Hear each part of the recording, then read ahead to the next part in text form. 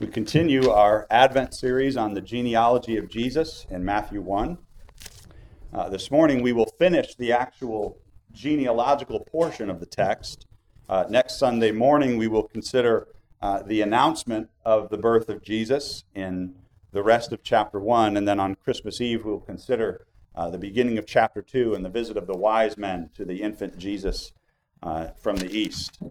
Just to give you the breakdown of what we're going to do over the next 2 Sundays. But this morning, we come to the last section of Matthew's genealogy of Jesus. And I believe I shared it at the start, but I'll say again, Matthew breaks his genealogy up into 3 sections. The first section deals with the descent of Jesus' line from Abraham to David, and then the second section from David to the exile. And this morning we'll see the line of Jesus from the exile to the time of Christ when he came into the world. And as we do so, we see a trajectory. And what we see is that by the time that his lineage comes down to Jesus himself coming into the world, his dynasty has fallen on hard times. If you want to imagine it, Jesus, when he's born, he's kind of like someone you may know who maybe their great-great-grandfather was some very prominent American, very famous, but you look at their situation now and it's very dire and it's very sad and they've fallen on hard times. They have a legacy of greatness, but that greatness did not come down to them today. That is very much where Jesus came into the world in his lineage, in his dynasty. And we'll consider this morning how, as the Son of Mary, our Savior embraced shame that we might have salvation. So let's look together and read from Matthew 1, verses 12 through 17. Let's give our attention now. Brothers, sisters, these are the very words of God. Matthew 1, verse 12. And after they were brought to Babylon, Jeconiah begot Shealtiel, and Shealtiel begot Zerubbabel. Zerubbabel begot Abiud, Abiud begot Eliakim, and Eliakim begot Azor. Azor begot Zadok, Zadok begot Achim, and Achim begot Eliud. Eliud begot Eleazar, Eleazar begot Matthan, and Matthan begot Jacob. And Jacob begot Joseph, the husband of Mary, of whom was born Jesus, who is called Christ. So all the generations from Abraham to David are 14 generations. From David until the captivity in Babylon are 14 generations. And from the captivity in Babylon until the Christ are 14 generations. Amen. The grass withers and the flower fades, but the word of our God will stand forever. May God now add his blessing to our reading and hearing of his word this morning. It's an interesting thing to think of, being ashamed of Jesus. Why would you be ashamed of Jesus? All right. For the last 2,000 years, arguably, he has been one of the most prominent figures in human history. And if you went up to your average American person on the street and you talk to them about Jesus on some level, they're likely to have a positive opinion. At least a positive feeling comes into our minds when we think about the person of Jesus Christ. And yet, if you read through the Gospels, time and again, Jesus warns his disciples against being ashamed of him. He tells them, don't be ashamed of me.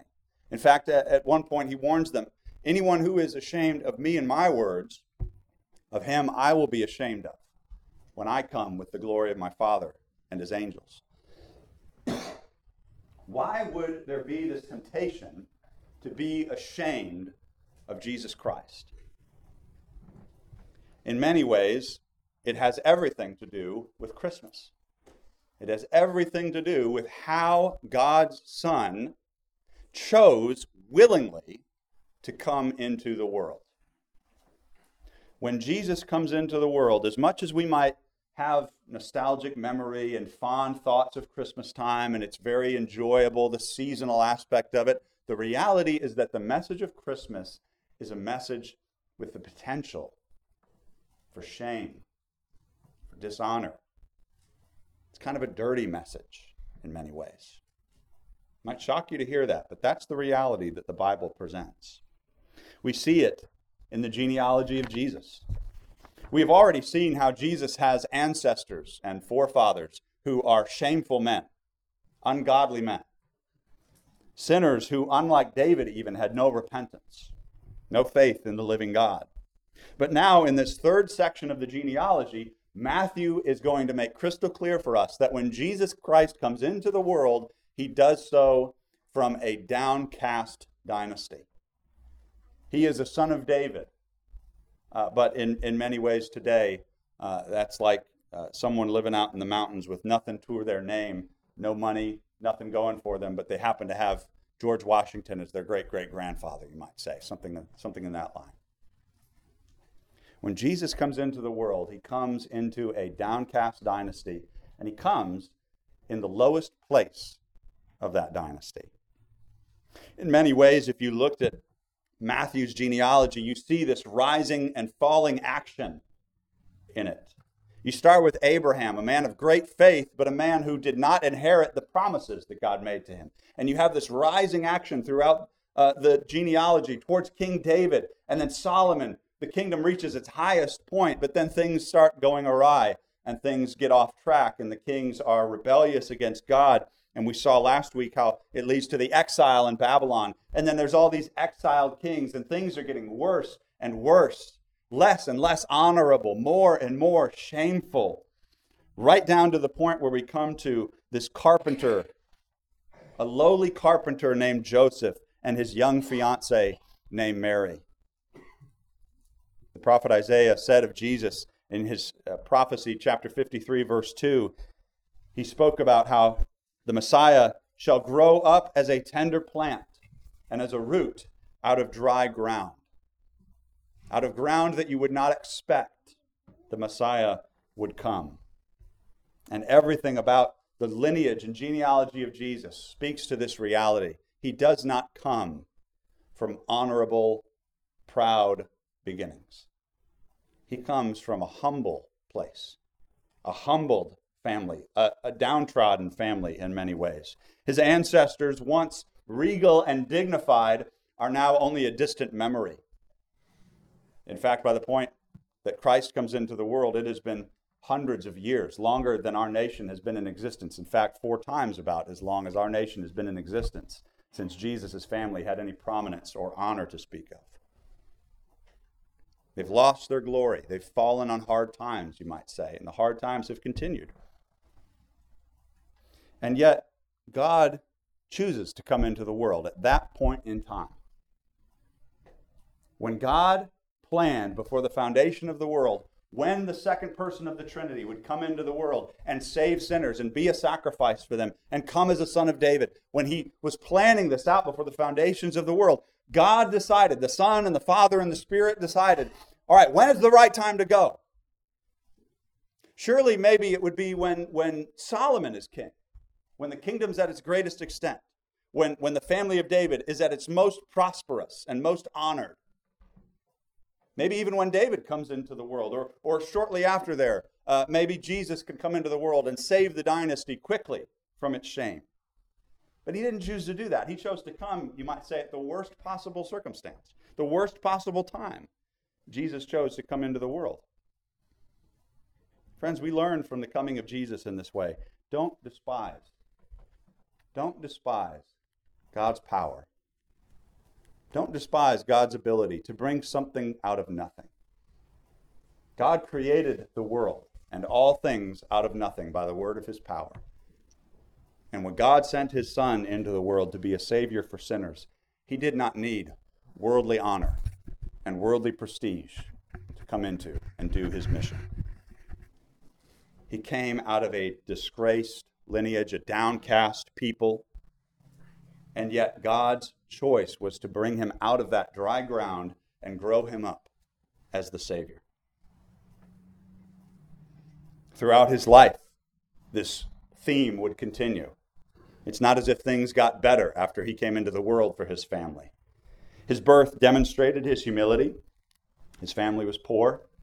If you did a contrast between Luke chapter 2, verse 24, and Leviticus 12, verse 8, you see that when his mother Mary goes to the temple to offer the sacrifice for her purification after childbirth, moms in the Old Testament, when they had given birth to a child, they had to go make a sacrifice.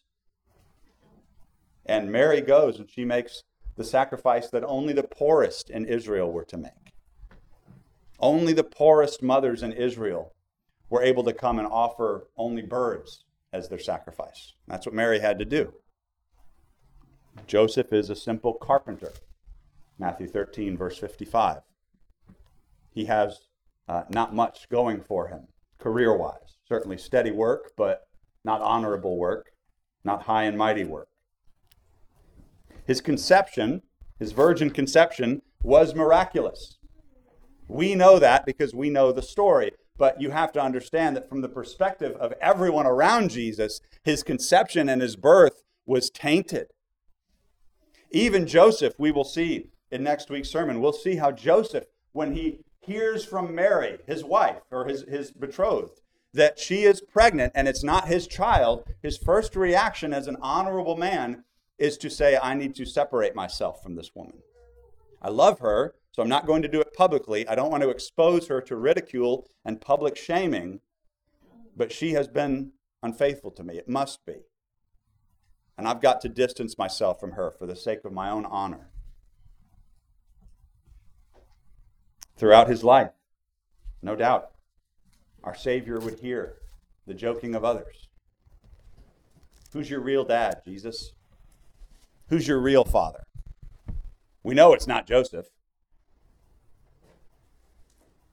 John 8:41, the Pharisees, in talking with Jesus, they get a little dig in on him. That Jesus is talking with them about how they are not true sons of Abraham, and he says, the Pharisees say to him, we know our father, we're not sons of fornication. You're getting in a little jab at Jesus. Jesus, you are a son of fornication. You're a bastard child. You're the bastard offspring of a loose woman who in her youth, before her own wedding day, was unfaithful to her betrothed, and you're the byproduct. You're the offspring of that arrangement. Very early on, the Jews who did not believe in Jesus, who did not receive him as the Messiah, created stories about Roman soldiers impregnating Mary. And she had to come up with this excuse of an angelic visit to somehow explain away the shame of what she had experienced. All throughout his life, Jesus had this shame hovering over his head. Nothing about his life looked honorable from the outside. The Catechism rightly speaks of the work of Jesus in two parts, and it calls the first part his humiliation. That's the way we ought to be thinking about Christmas. This is a part of the humiliation of Jesus Christ. He's exposed to shame. He's exposed to ridicule. Prophet Isaiah chapter 53, verse 3, he is despised and rejected by men, a man of sorrows and acquainted with grief, and we hid, as it were, our faces from him. He was despised, and we esteemed him not. Everything about the earthly life of Jesus and the first part of his ministry, from his birth to his death, everything was cloaked with shame. It's no wonder then that Jesus could say to his disciples, don't be ashamed of me. There's ample cause to be ashamed, at least from man's perspective, from a worldly perspective. Why did it have to be this way? Why couldn't he come some other way? Why did he have to be born in a stable and not in a palace? Why did he have to be born to a poor peasant family instead of a royal, dignified family? Why does he have to live his life with plenty of worldly reasons for shame and ridicule instead of being an honorable, upstanding Jewish man? Why does it have to be this way?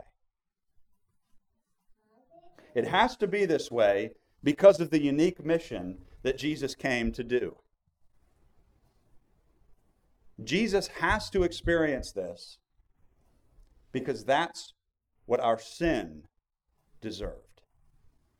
Jesus has to experience this humiliation because that humiliation is what you and I deserved for our sins. And in every aspect of his life and ministry, Jesus has to take our shame and our sin and our disgrace on himself. He said in Mark 10, verse 45, speaking of himself as the king who came into the world, the royal son of David, God incarnate. And he said that when God came into the world, he came not to be served, but to serve, and to give his life a ransom for many. You think about all the times in the Gospels when Jesus does something and his disciples are embarrassed for him. Impure, sexually immoral women coming to him, crying on his feet, anointing his feet with oil. And what are the bystanders saying about him? And if he knew what kind of woman that was, surely he wouldn't receive her. Little babies being brought to him by their mothers and fathers. And the disciples go, hey, don't you understand he's a little more important than that? Don't you understand this man is too important and dignified to hold your snot-covered little sniveling child? And Jesus rebukes them. No, no, no. This is not beneath me. I am not above holding your little baby, blessing that little child. You think maybe of perhaps the most outlandish thing Jesus ever did, the thing that Peter was nearly ready to go to blows with him about. John chapter 13, the night before he's crucified, dying a shameful sinner's death. What does he choose to do? He washes his disciples' feet. Do you remember Peter's response to that? When Jesus, the King of glory, Jesus the Messiah, Jesus the Son of David, he puts a towel, he takes off his nice clothes, and the Bible says he girds himself with a towel, and he starts going around the room, around the table, and washing the feet of his disciples. What was Peter's response to that? Lord, you're never going to wash my feet. What are you doing, Jesus? This is backwards from start to finish. I should be washing your feet. It's like John the Baptist said about him. Don't you know you should be baptizing me? Peter, with his master on his knees in front of him, the King of glory, God incarnate, bending down in front of Peter to wash his dirty feet. And Peter says, Lord, get up. Stop doing this. We're trying to defend your honor here, and you're making it really difficult. Have some decency. Have some decorum. Don't you have any shame, Jesus? What did Jesus say? If you don't let me wash your feet, you have no part with me. If you don't let me serve you, you cannot be my disciple. This is one of the greatest mysteries of the gospel, Christian. When God decided to come into the world, it was not to receive service from you. It was to give service to you. He did not come to receive something, but to give you something. Our rebellion against God brought us into the shame of sin. Prophet Jeremiah puts it this way in Jeremiah chapter 3, verse 25. He says, we lie down in our shame, and our reproach covers us. For we have sinned against the Lord our God, we and our fathers, from our youth even to this day, and have not obeyed the voice of the Lord our God. You know that feeling when you've had a bad day? Maybe you've done something really heinous. Maybe something no one even knows about. Some sin that no one but you and the Lord is aware of. And you lie down to go to sleep at night, and you're just covered with that sensation of regret. God, I hope no one else finds out about that. God, I hope no one else saw me do that, heard me say that. Your reproach is covering you like a blanket in your bed. That's the reality of our sin. That's what sin brought on us. One of the greatest mistakes that modern man makes is we want to escape the shame of sin without actually being freed from sin itself. This is why you have so many people in the psychological world, the psychoanalytical world, where it's all about escaping from the sensation of guilt. How do I get rid of my guilty feelings? How do I get rid of my sense of shame? Right? I grew up with a Catholic mother. I grew up with a Jewish mother, and all I feel is shame all the time for the things I've done. I feel guilty all the time about the things I've done. And the initial response is to say, how do we get rid of those feelings? And God says, don't try to get rid of the feelings. Try to get rid of the source. Jesus came to free us from our sins. And in order to do that, he had to take the shame of our sin on himself. He had to take the consequences that we deserved on himself. He had to put off his glory and take on our shame. Philippians 2, verses 7 and 8 puts it this way. Let me not do it from memory, lest I misquote God's word. Philippians 2, verse 7 and 8 talks about Jesus, and it says he made himself of no reputation. God made himself of no reputation. What does that mean? No honor, no dignity. Nothing from the outside that looks noble and glorious and good. He made himself of no reputation. What did he take instead? He took the form of a bondservant. That's a polite New King James way of saying a slave. He took on the form of a slave, and he came in the likeness of man. And being found in appearance as man, he humbled himself. And he became obedient to the point of death, even the death of the cross. From start to finish. From his birth to his death. Everything about Jesus' earthly ministry and life is covered in humility, covered in shame, because he's taking your shame away from you, Christian. He's taking the shame of your sin off of your back, and he's putting it on his back. And in return, that glory that he put off, he is giving to you freely. That's the great transaction of the gospel. His glorious coat of honor and eternal majesty, he takes off, he comes down, he takes your shame on himself, and he gives you his glory instead. If I had fallen into a muddy pit, as I might on a day like today, it's awfully wet outside. If I had fallen into a muddy pit, or if my car was to get stranded on the road going home from church this morning, and you were to be driving by and you said, man, oh, there's Pastor Keith, and he's out in the rain and in the muck trying to change his tire, trying to fix his engine, whatever the case may be. And you say, I want to help him.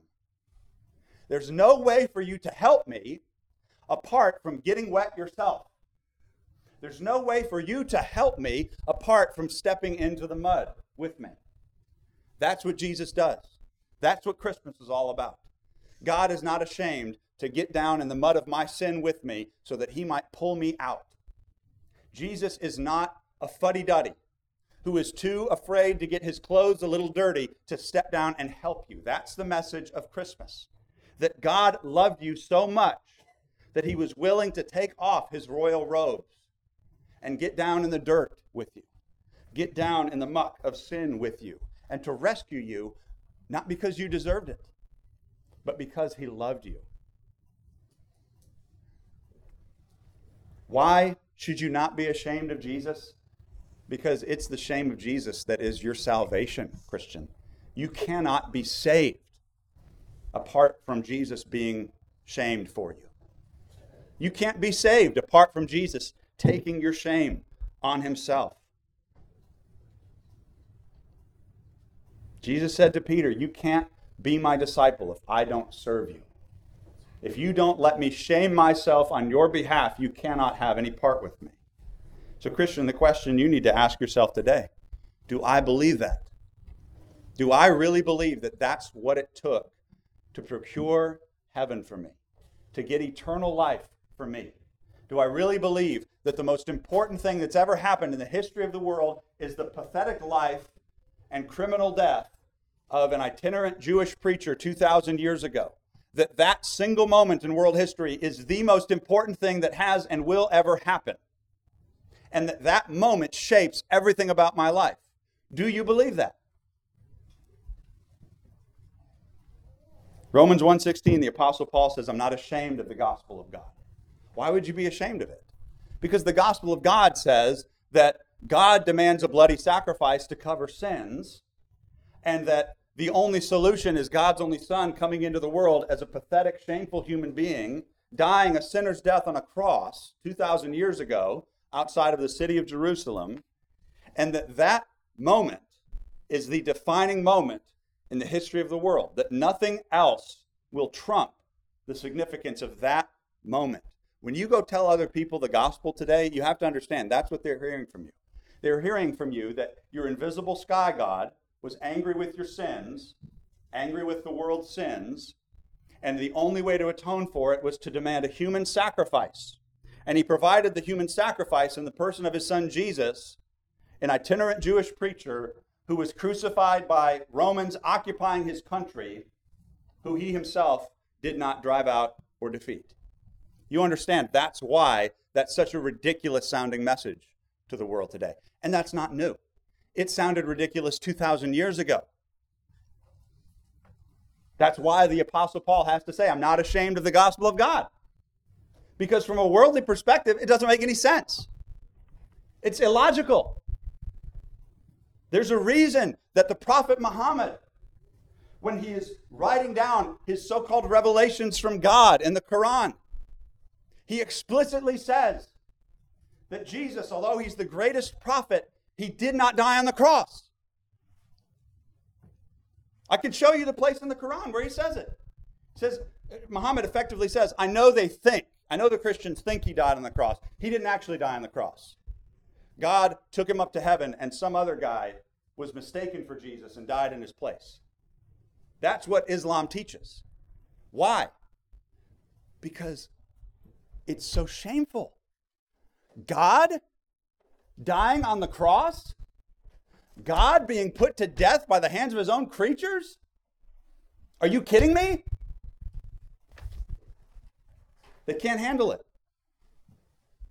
That's why Paul can say in his letters, it's offensive to Jews and it's foolishness to Gentiles. Nothing about this from a worldly perspective makes any sense. And yet, Paul says it's the power of God unto salvation. It is the message, it is the work of Jesus doing this shameful act that saves sinners and procures salvation for you. So, Christian, don't be ashamed of him. If you have been ashamed of him, if you've been ashamed to live that reality, and you're sitting there thinking, well, I don't live life as if the defining moment of world history was the death of an itinerant Jewish preacher 2,000 years ago on a cross outside Jerusalem. I've not been living my life as if that were true. I've been saying it with my mouth, but I've not been living it out in my life.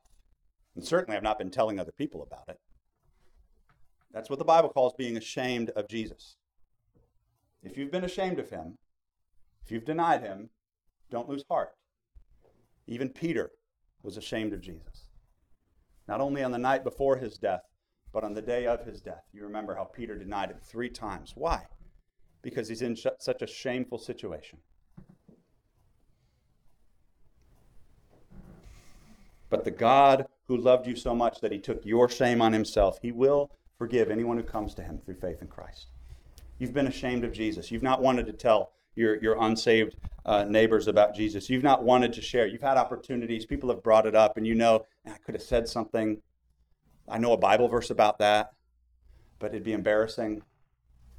I don't want them to think less of me because I'm a real Christian who actually believes the Bible. Don't be ashamed of him. Repent from that attitude. Turn away from that. Don't be ashamed to tell others the gospel. 1 Corinthians 2, verse 2, the Apostle Paul says, I determined to know nothing among you except Jesus Christ and him crucified.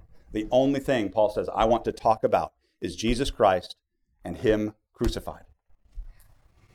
Don't be ashamed to follow Christ. Don't be ashamed to live your life for Jesus. It will be shameful from a worldly perspective. You have to understand that. From a worldly perspective, there's nothing honorable about being a Christian. And you're increasingly living in a world where you doing what you're doing today, no one's going to look favorably on you for this. No one's going to think better of you because you go to church. In fact, increasingly, they'll probably think less of you. Are you still going to do it? There it goes. Fix that in post. And again. Hebrews 13.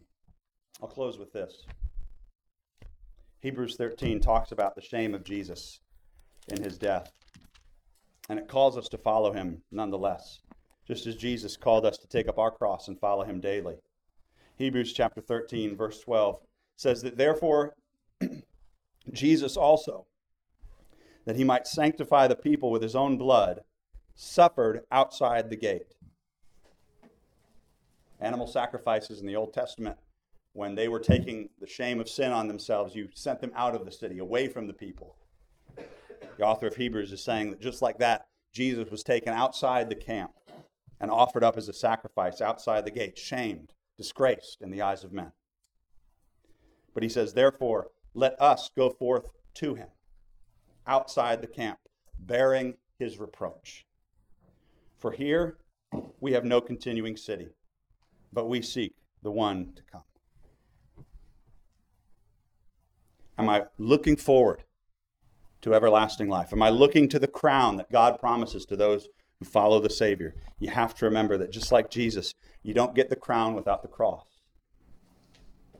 In our world today, you are told a message to avoid suffering as much as possible. Avoid inconvenience. Avoid discomfort. Make your life as comfortable and safe and secure as possible. Make sure that everything is as protected as you possibly can be. And God says the exact opposite to you. God says, I want you to lay yourself down for me, trusting that through the cross you receive the crown. Just like Jesus, through the cross, received the crown. He took your shame on himself, Christian, and now he lives in everlasting glory. It's one of the greatest things I love about the Catechism. When it speaks about the humiliation of Jesus, past tense. It's a finished work. He was shamed. He was humiliated. But now, since his resurrection, refers to it as his exaltation, his glory. And that glory continues until he comes again. That's what we celebrate here at this table this morning. We celebrate the fact that Jesus, who was once shamed for us, now lives in everlasting glory with the Father, ministering in heaven for us. And one day he will come again in the glory of his Father, and he'll no more be shamed, no more be ridiculed, no more be dishonored, but every knee will bow. Every tongue will confess that he is Lord, to the glory of God the Father. Through his cross, he gained a crown, and that crown lasts forever and ever. And Christian, through your cross, as you take up the cross and follow Jesus, his promise to you is everlasting glory with him. All the shame of your sin removed, and only honor, glory left for you forever and ever. Let's pray. Our gracious God, we thank you for this good word. And Lord, thank you for the privilege it is to preach the gospel. Father, we ask your blessing on us as we have considered this truth. Oh Lord, we pray that you would do a work among us, stir up our hearts. Lord, don't let us go from this place today unchanged. But we pray that your word, like a hammer, would break apart our hard hearts. That your word, like the sword of the Spirit, would pierce us and change us. Lord, that your word, which is a fire, would ignite us with passion for Jesus and a passion to embrace the shame of his cross, knowing that, Lord, through the cross there is glory ahead. Jesus, thank you for this wonderful work. Thank you for the shame you endured on our behalf. And Jesus, thank you that even today you serve us in heaven. You minister to us at this table through the preaching of the word, through prayer. In all things, you do good for us until we have been prepared for the eternal glory that we will share with you and the Father. Lord, make us fit for that day and start now. All these things we ask in Jesus' name. Amen.